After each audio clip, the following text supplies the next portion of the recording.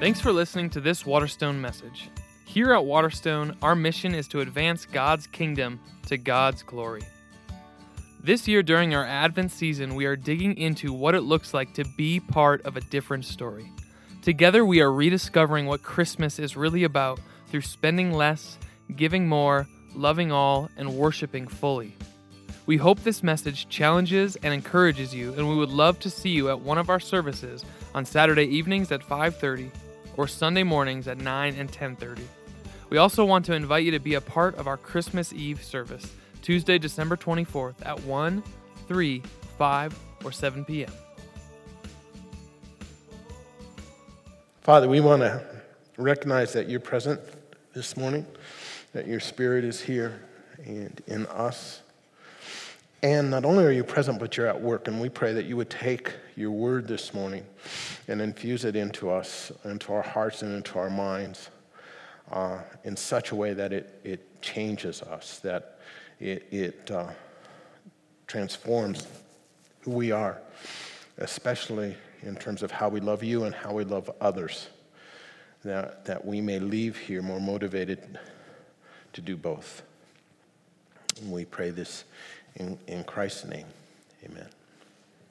You know, I was thinking this week, and this is kind of a strange analogy, but I was thinking that Christmas is a lot like a vacuum cleaner.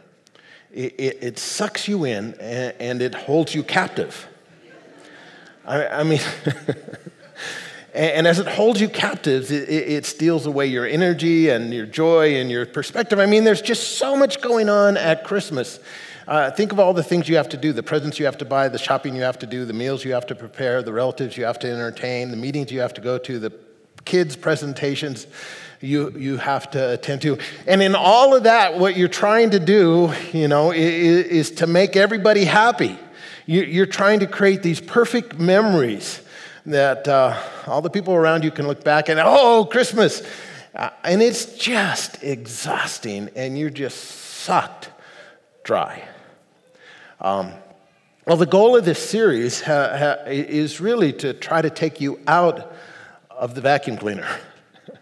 And the goal is to help us get a little perspective by talking about Advent and taking us into the larger picture. Advent is a word that comes from the Latin adventus, which means coming or arrival, and it's actually a translation of the Greek word parousia.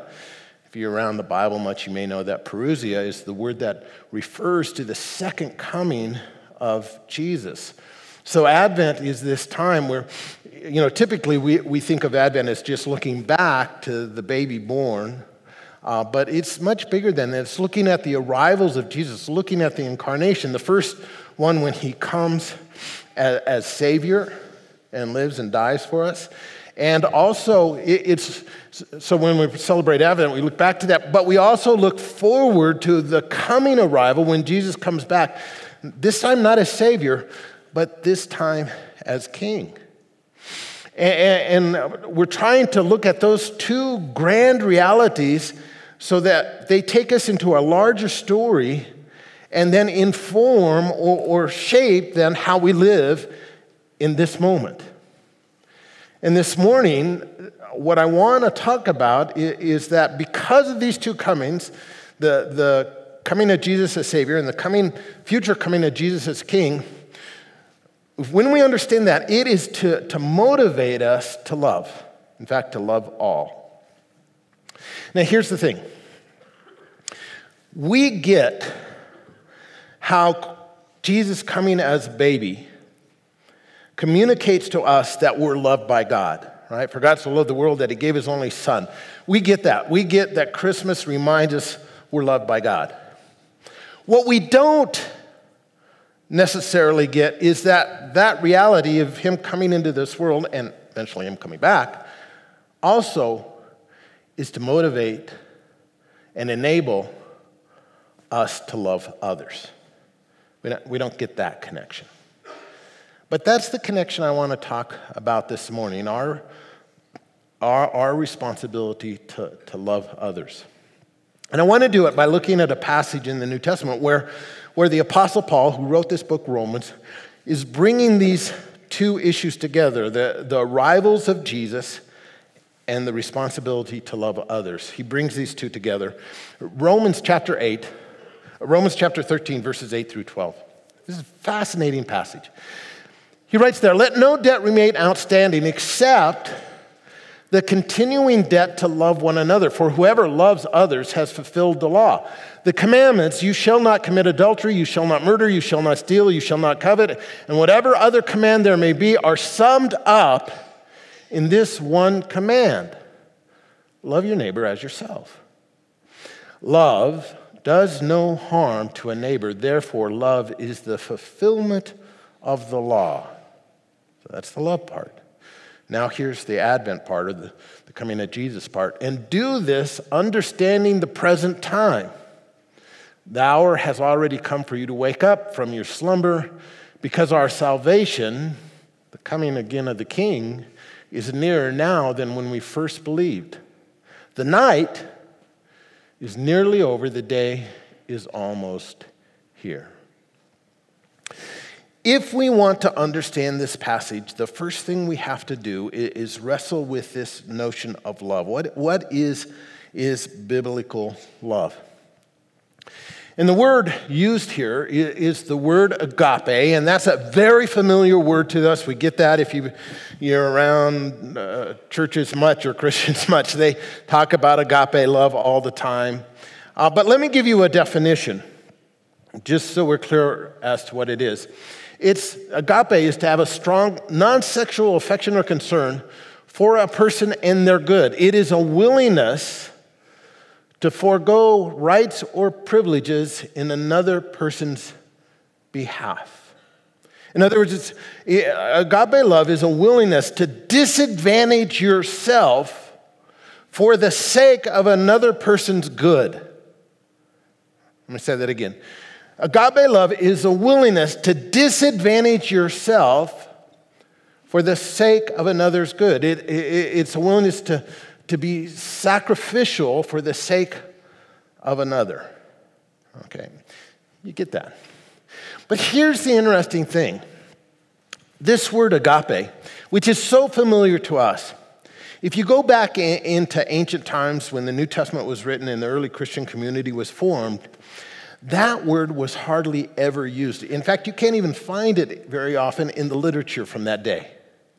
Just wasn't a common word. Now, they understood all kinds of loves and have all kinds of words to describe different kinds of love. They understand sexual love. They understand love that's in a marriage. They understand love of friends. They understand love of a neighbor. They understand love of a nation and love of a tribe. They get that. They understand brotherly love and familial love. They get that. But they had no word to describe the kind of love that we talk about back then in the Christian community. So what they do is they take this little used word, agape, and they infuse their own meaning into that word to describe this kind of love. And they have to do this because it's so counterintuitive, so abnormal, so different than every other kind of love that the world is familiar with. Okay, let's talk about that difference just for a moment. For one thing, this love is subject-centered, not object-centered. What do you mean by that? Well, typically, when we love something, we love that thing because we find something attractive or appealing or desirable or beautiful in the object. Our love is typically object-centered. Human love is typically object-centered. That's why we love it. But this love is different. This love has nothing to do with the object and everything to do with the subject, the one loving. It's not about the one loved, it's about the one doing the loving. And that this love is dependent on the character and the quality of the lover, not the loved. So typically how we describe this is we say love is unconditional. This kind of agape love is unconditional, right? It doesn't depend on the beauty or attractiveness or likability or desirability or any of the qualities in the thing being loved or the person being loved. It has everything to do with the one loving the lover. It's unconditional, right?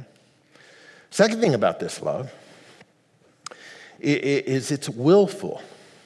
In other words, it is a love that is not rooted in the emotion or the affection or in the feelings we have. It's rooted rather in your chooser, right?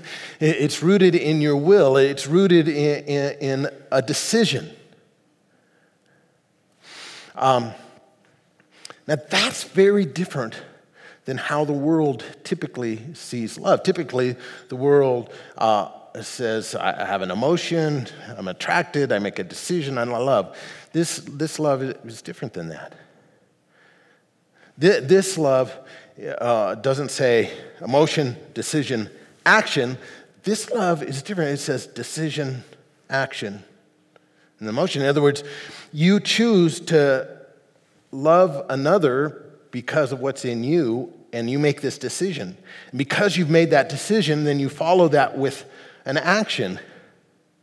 And then the interesting thing is that the emotion will often follow. In other words, I don't want you to hear me say this morning that agape love does not have emotion. It does. It's just that it's not rooted in emotion. It's rooted in your will. That's where it comes from. It's rooted in a choice you make. And that's really important to understand, right? Because if love is rooted in emotion, in a feeling, then it's not something I can command or God can command, right? Look at your neighbor. Go ahead, look at him. Okay, I want you to feel love for them, warm affection for them. Now, unless they're your spouse or your kid, and if you don't know that person, you go, yeah, fat chance. That's hard. And maybe if it is your spouse or a kid, you're thinking, fat chance, that's really hard. You see, our emotions aren't subject to our will. It's not that we can't impact our emotions, but it's always indirect, so it makes it very hard to command you to feel something. But I can command you to act in a loving way. Why? Because acting in a loving way you can do because you can decide, you can choose to do that, and thus I can hold you responsible for that, and I can command that. You say, well, does that mean love's just cold, hard, without? No. It's not that this love is without emotion. It's just that the emotion comes after. So the world's love is emotion, decision, action. Agape love is decision, action, emotion. Look at what Jesus says in Matthew chapter 6, verse 21. Familiar with this probably. For where your treasure is, there your heart will be also. We usually apply that, where your money is, that indicates where your heart, your affection, desires, everything. But there's another way of looking at it.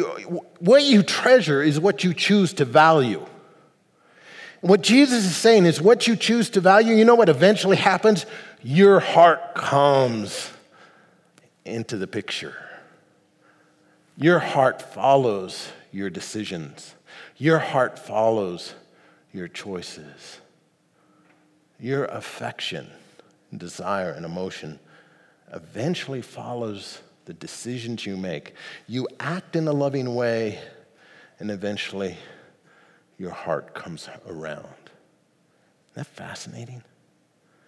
So very different because that's not how the world thinks. The world thinks in the if-then proposition. If you're beautiful, if you're desirable, if you're likable, if you're nice to me, then I'll have this feeling and then make a decision and then act. And the Bible turns that all upside down. So, agape love is unconditional. Agape love is willful. The other thing that's interesting about this love is that it's sacrificial. was strange to the world back then. And I think it's strange to our world as well. I say that because I think that the besetting sin of our culture and world is self-interest. We are self-focused. We are selfish. That's just how we operate. And that filters not only into our personal lives, but even into our politics, right? It's me first, and it's America first, and it's all about us. And we legitimize that kind of thinking in our culture. We think it's okay to be out for number one. And the Bible comes along and says, well, that's not really loving. Loving is having a willingness to disadvantage yourself, to self-sacrifice, to not think about yourself first, but to put others before you. And that's so opposite our culture. I mean, think how consumed we are with ourselves. What's the thing people most take pictures of with their phone?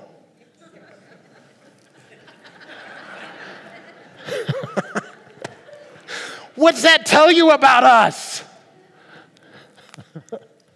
I buy a camera so I can take a picture of me. And I take lots of them. And then I post them, right? So that the world can see me.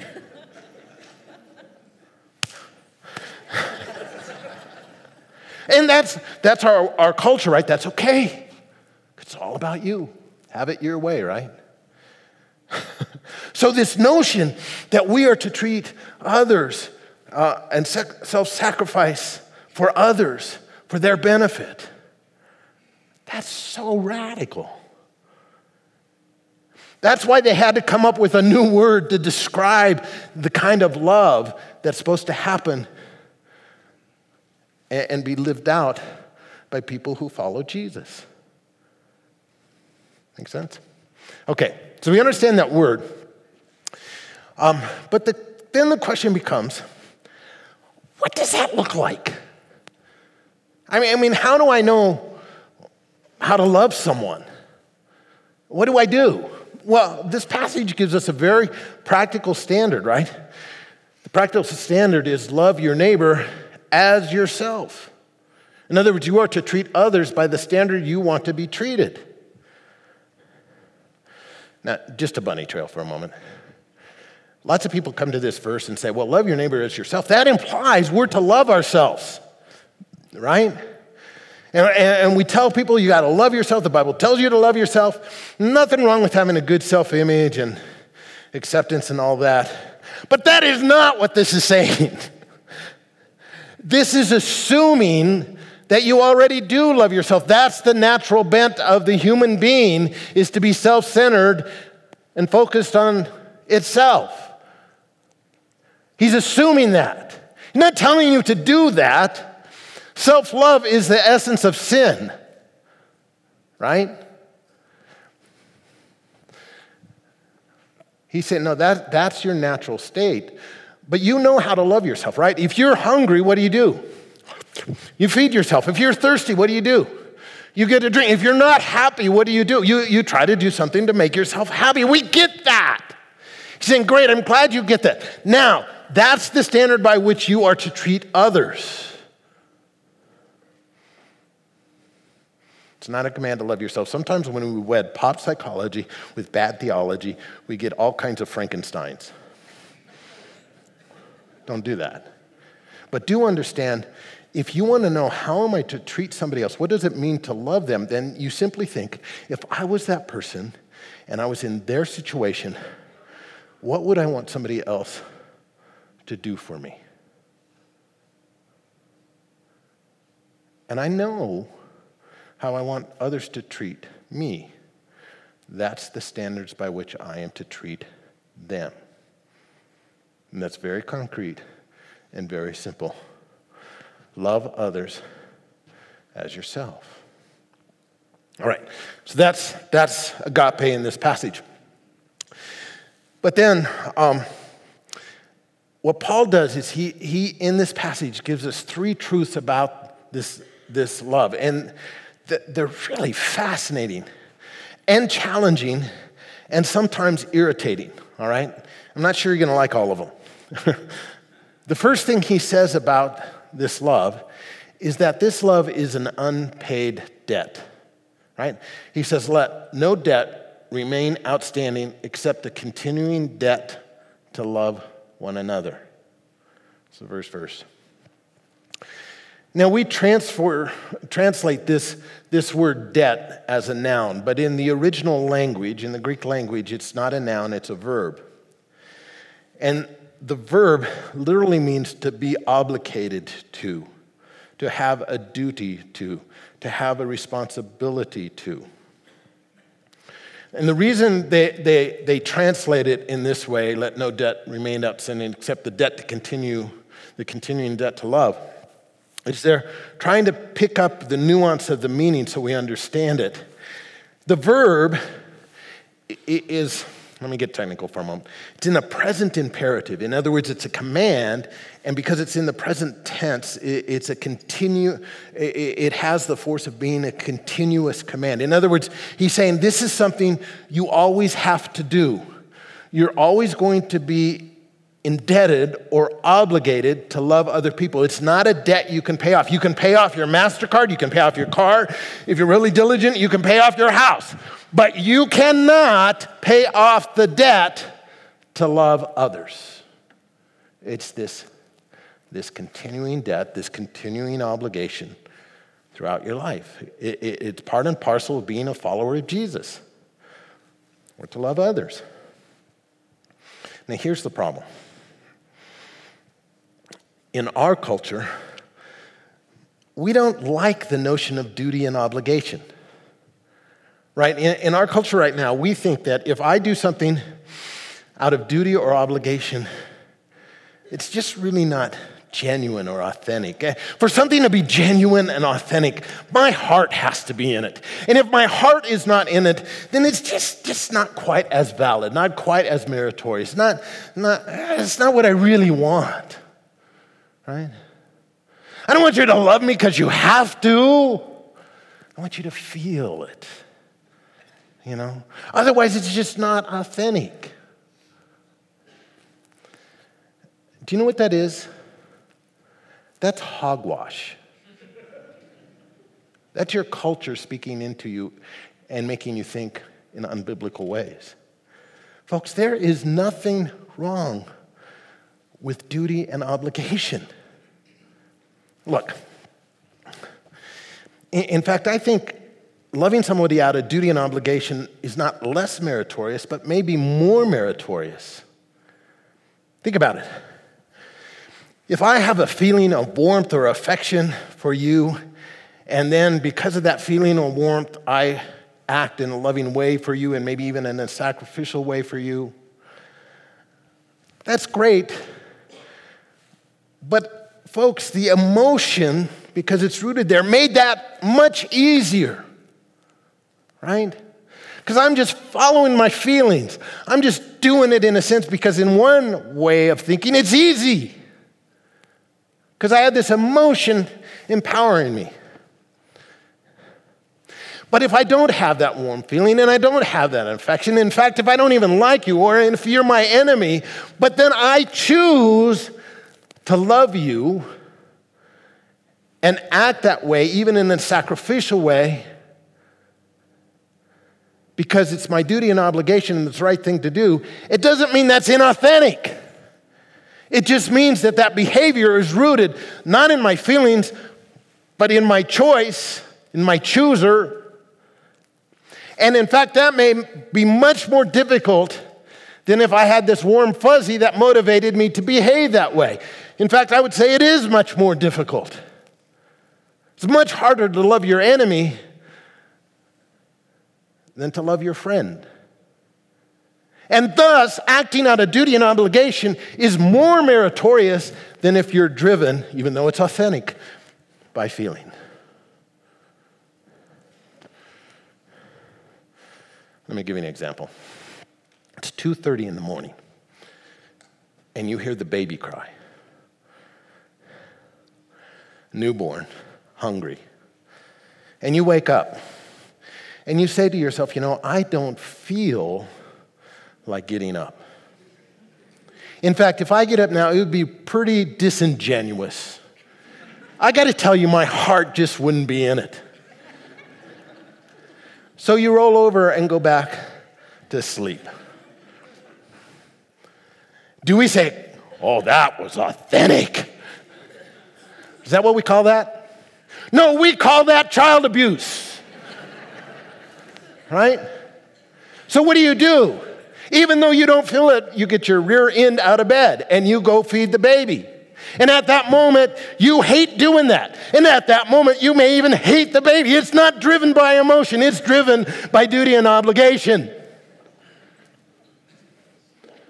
And then when you crawl back in bed, if your husband leans over and says to you, well, that was disingenuous. Your heart really wasn't in that. No credit for you. What are you going to do? Yeah.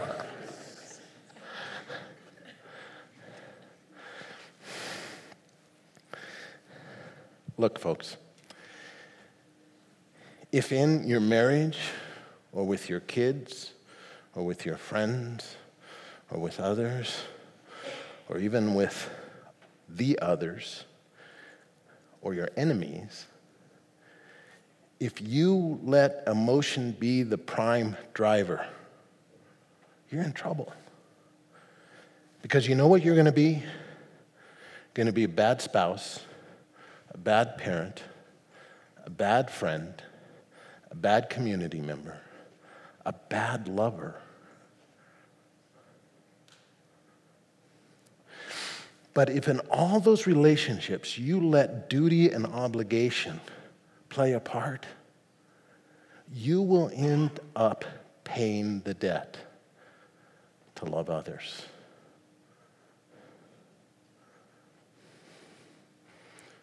Duty and obligation are not bad things.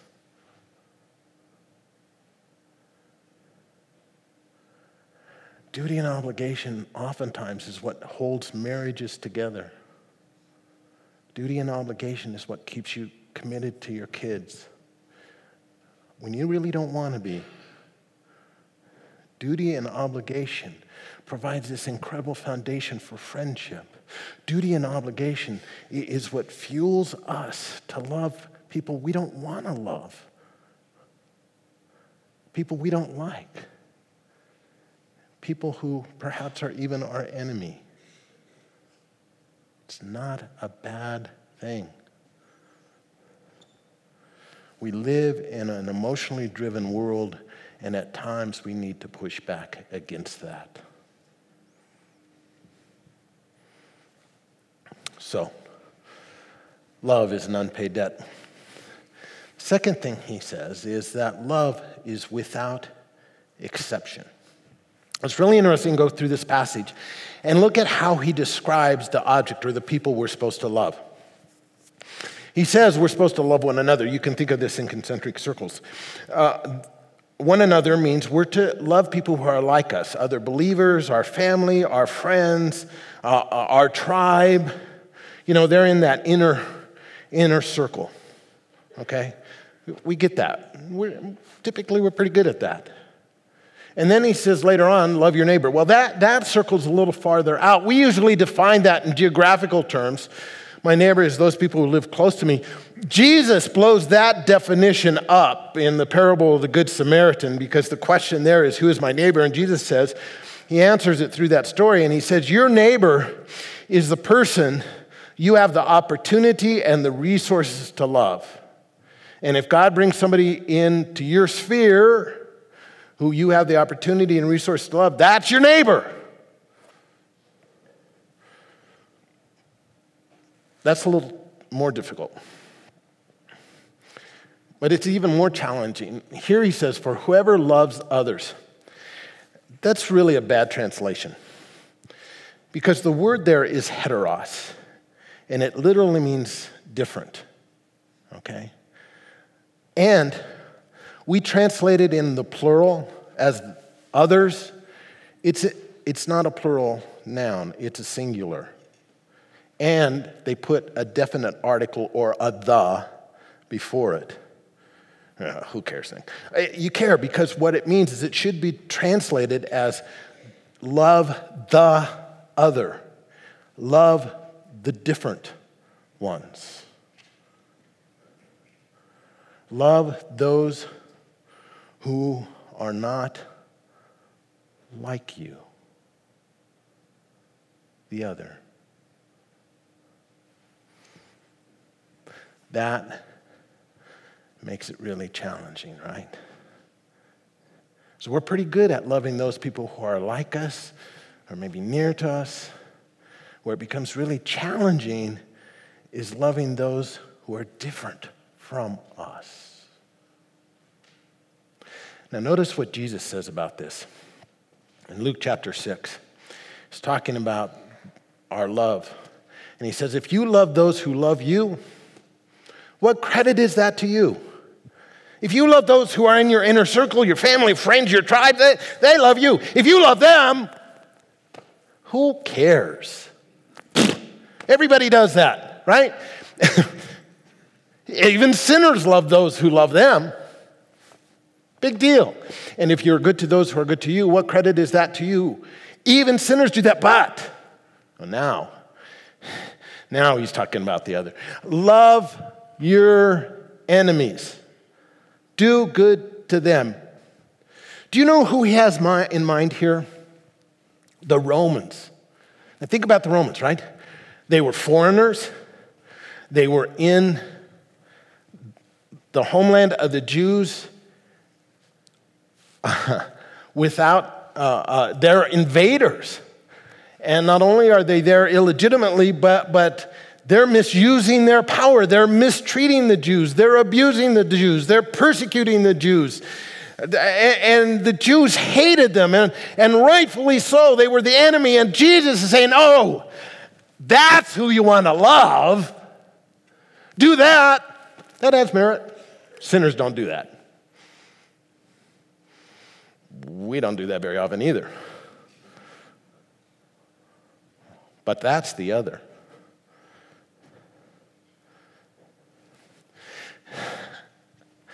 We're good at loving those like us. We're not very good at loving those who are not, those who are different, the other. And what happens is we want exceptions to those who we're supposed to love, because if they're an exception, then we get an exemption. Don't have to love them. So if they treat me like a jerk, or they disrespect me, they're an exception. I get an exemption. Or if there's someone who doesn't live up to my moral standard, they're an exception. I get an exemption. If they're gay or transgender, exception. I get an exemption. If they're Muslim or Jewish or an atheist or just dress funny, exemption. They're the exception. If they're undocumented or they're here illegally, exception. I get an exemption. We all do. They're the other. Right, they're the other. If they don't speak my language or don't want to learn to speak my language, exception, I get an exemption. If they're black or brown or any color different than my color, exception, I get an exemption.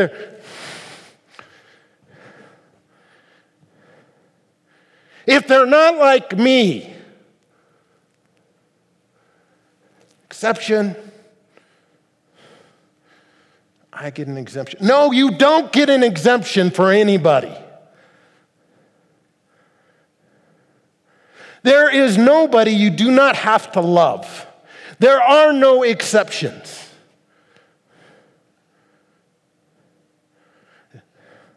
One another, neighbor, the other, that's the world. Now listen, folks. This applies to all of our lives. It applies to our private life and our public life. It applies to our personal values and our political values. It applies to our home life and our community life. It applies to our work life and our business life. If you have a client or an employee or an employer and you're not treating them as you want to be treated, you're not loving them. You're not paying the debt.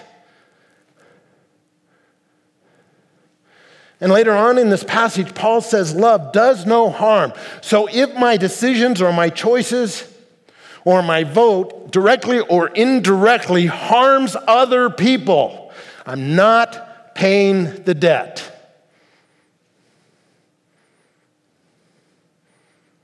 We are not called to act in self-interest. We're called to act in the interests of others in the entirety of our lives.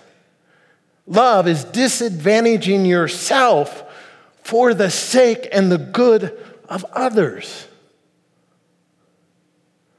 And there are no exceptions that make us exempt from the obligation and the duty to love.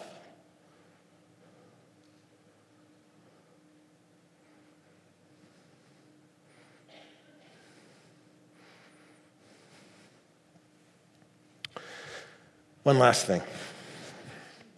Not only is love an unpaid debt, is love without exception, but love is the fulfillment of the law. Look at the passage really quick. It says it a number of times. For whoever loves others has fulfilled the law. And whatever the commands there may be are summed up in this one command, love your neighbor. Love is the fulfillment. What is he saying? He's saying, first of all, that behind all those commands that you read in the scripture, their foundation is love. The reason you don't commit adultery is because it's unloving. It harms your family, it harms your spouse, it harms the community, and no matter how much you wrap it up in romantic love, that's baloney. It's unloving at its very core because you made a commitment, you have a duty and an obligation, and you cannot simply be driven by feeling. The reason you don't steal is because when you steal, it's unloving. You're disadvantaging somebody else for you, which is just the opposite of love. You're supposed to disadvantage yourself for the sake of the other. Underneath all those commands is this issue of love. And what that means is that if we focus on the foundation, which is loving others, then if we do that, everything else falls in place. You know, Jesus had a personal creed. Creed is simply a short statement that encompasses your values and your beliefs. Jesus was love God with all your soul, heart, strength, and mind, and love others as yourself. And he says, if you do that, that's the whole ball of wax. That's it. You got it. And that should be our personal creed. And we should say that to ourselves 10, 20 times a day. Love God, love others. If I do that, that's all God asks. If I do that, I pay the debt. So, okay, Nick, I've got that. But how does that fit with him coming and coming again? Well, look what Paul says really quickly. And do this understanding the present time. It's the present time. He's saying, understand where you are. You're between the two arrivals, right? The coming of Jesus as Savior, the coming again as King. And then he says, the hour has already come for you to wake up from your slumber because our salvation is nearer now than when we first believed. The night is nearly over, the day is almost here. He's saying, look, you're not here. You're here. He's coming. And his comings, they give us the model, the motivation, and the power to love. The model. Jesus empties himself of his deity. He disadvantages himself to become human. And then he sacrifices himself on the cross for us who are his enemies. While we were yet sinners, Christ died for us. This is the model of sacrificial love for the other. That's the model. The motivation. He's coming back. Not as Savior this time, but as King. And when he comes back as King, he's kicking butt and he's taking names.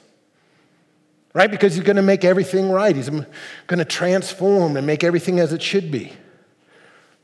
And that should motivate us, right? Because the boss is coming. I want to make sure I'm doing what he's called me to do. And those two things empower us, because here's the truth, folks. You and I, as followers of Jesus, we are the hands and feet. We are his body, his hands and feet. And the world is looking at us to see if this Jesus thing is true. And the way they measure that truth is by how we love. And because he's loved us, and because he's coming again, we should love well. Let me leave you with one last verse, 1 John 4. This is how God showed his love among us. He sent his one and only Son into the world that we might live through him. This is love.